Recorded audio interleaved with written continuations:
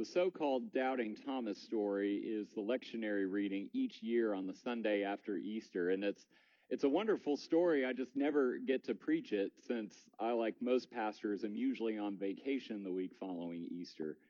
But like so many other things, this year is different. While a family is sad we couldn't take the trip we had been looking forward to, I am excited to get to preach on this beloved but often misunderstood story. I've been thinking a lot about school this week. I know our students in Fauquier County are beginning online instruction this week, while our college students have been doing their best to continue online coursework virtually during this time. This made me think back to my education. It seemed like in every class, there was always that student, no matter what schooling, high school, college, seminary, there was always that student. That student, who would ask a question or make a comment, which seemed to be done just to make themselves look good. That student who I was convinced might actually ask for more reading or homework if given the chance. Now, if I'm completely honest, I probably was that student myself at least once or twice. But once I finished school and I started doing teaching in the church and otherwise, I started noticing that student on the other side of the lectern as a teacher. The difference was that now I truly appreciated those questions. Those questions, those comments would either challenge a point I was making, forcing me to explain something further, or they'd ask a question that would take our conversation and lesson to a whole new level. I've learned that it often takes both student and teacher's input to truly make a lesson wonderful. Now, to get back to our story, of the 12 disciples, Thomas is that student. I think of him as the overachiever disciple. Now, he gets a bad rap the Sunday after Easter each year in the church. We talk about doubting Thomas, how he needed proof in order to believe. But if we look back in the gospel, Thomas plays a very special part among the disciples. Several chapters back, Jesus is teaching the disciples about his Father's house, how it has many rooms, and that he goes to prepare a place for each of them there, and all they need to do is follow. Thomas, being that overachiever, that student, asked simply, Lord, we don't know where you're going. How can we know the way? Jesus responds, I am the way, the truth, and the life. No one comes to the Father except through me. It was a good question that sparks this beloved line from Jesus, taking the conversation to a new level. And I think the church owes a debt of gratitude to Thomas for being that overachieving disciple. What happens in our story today is a very similar exchange. The risen Jesus appears to the disciples, though they had the door shut and locked because of their fear of Jewish authorities, and they were still on alert following Jesus' arrest and crucifixion. Jesus shows the disciples his hands and feet, says, peace be with you, and breathes the Holy Spirit on them to commission them to do ministry. But there's a problem. Thomas wasn't there. As much grief as we give Thomas for being doubting, we often forget that what he demands as his grounds for belief are the very things the other disciples experienced.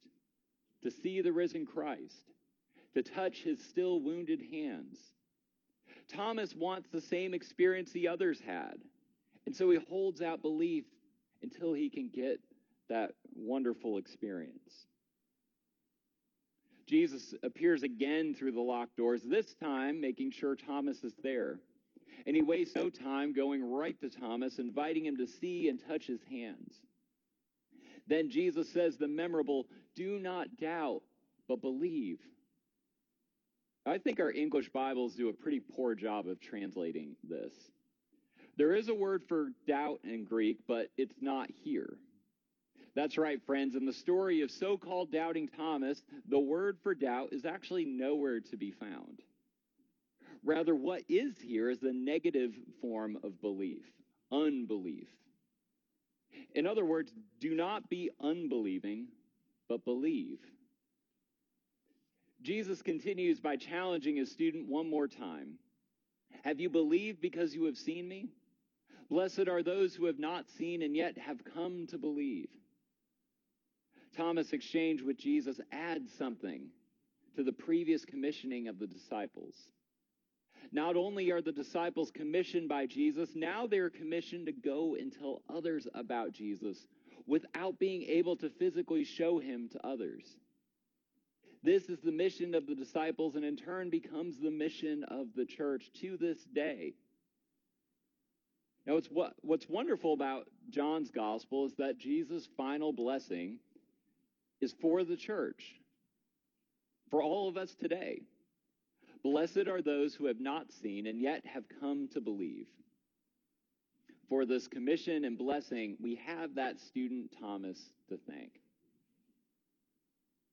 Now, I have a couple of pet peeves with how the church has understood this wonderful Easter story, and we discussed the first, the idea of doubting Thomas, so-called doubting Thomas. But the second is how much we focus and tend to focus on Thomas in the story. We do this, I think, because for generations, the church has stigmatized doubt as something good Christians ought not to have. The result is that Christians flat out pretend that doubt and fear do not exist.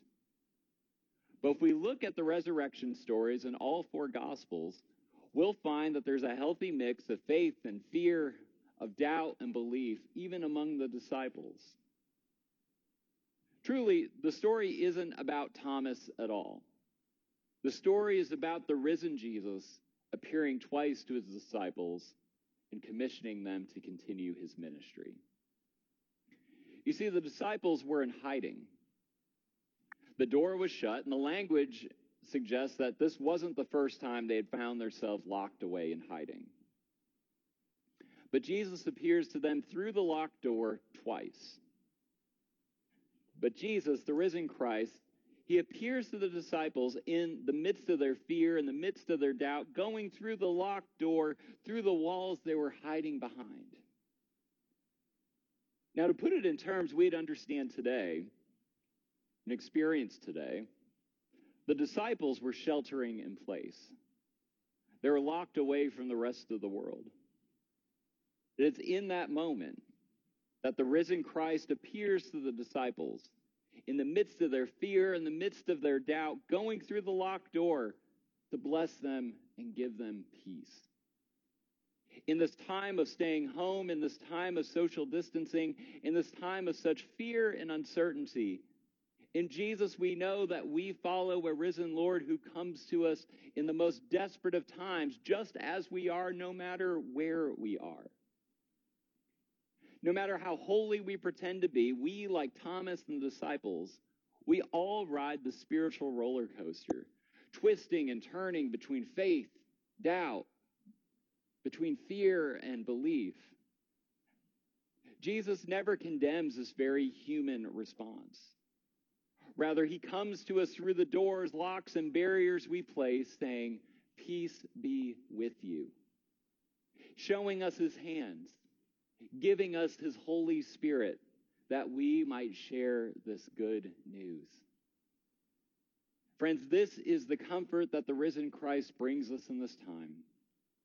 May it strengthen us to live as Easter disciples as we continue to waver between doubt and faith, fear and joy in these uncertain times, knowing that the God we know in Christ will come to us just as we are, wherever we are, and give us his peace that passes all understanding. Friends, may it be so for us and for all. Amen.